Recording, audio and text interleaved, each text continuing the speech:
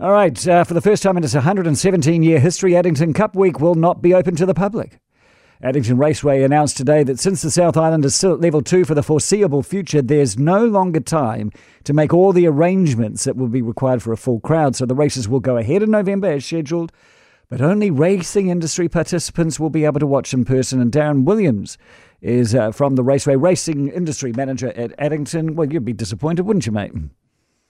Yeah, very frustrated, Andrew. It's a long history of people attending what is New Zealand's biggest race meeting and the biggest carnival of racing, if you like, with the entire Cup Week and Show Week here at Addington Raceway and across the Canterbury region. So, no, it's very frustrating. What would you have needed yesterday in the announcements to go ahead? For the public to be here, we would have needed to go to level 1 or a version of level 1 that allowed mass gatherings involving some sort of hospitality arrangement. Do you think the South Island could go to level 1?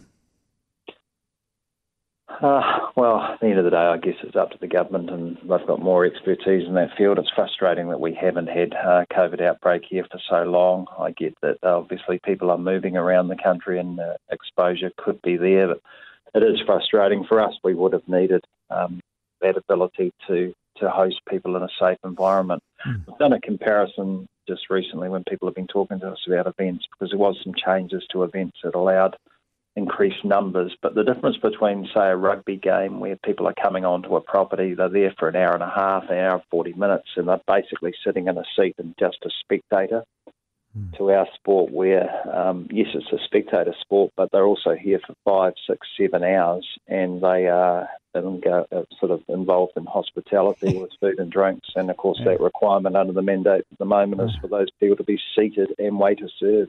Yes, I do. They do. Well, we've all been there. They talk, and they talk a lot, and they stand, and they shout, and they have a lot of fun. Hey, I would just like to ask you finally, how's the Addington Raceway books holding up? We're okay. This is about 20% of our business, but of course we operate in the events and hospitality business too, which isn't doing so well at the moment, like everyone that's in that field.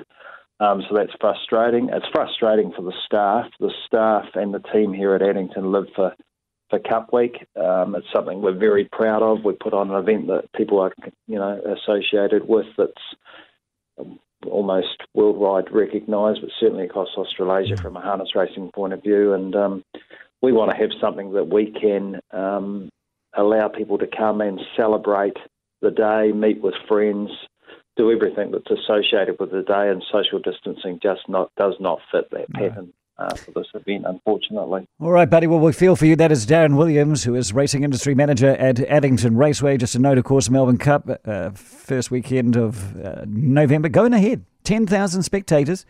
Go and look at the Melbourne numbers, the cases and the hospitalisation and the deaths, and compare it to Christchurch and say to yourself, it's a little strange, isn't it?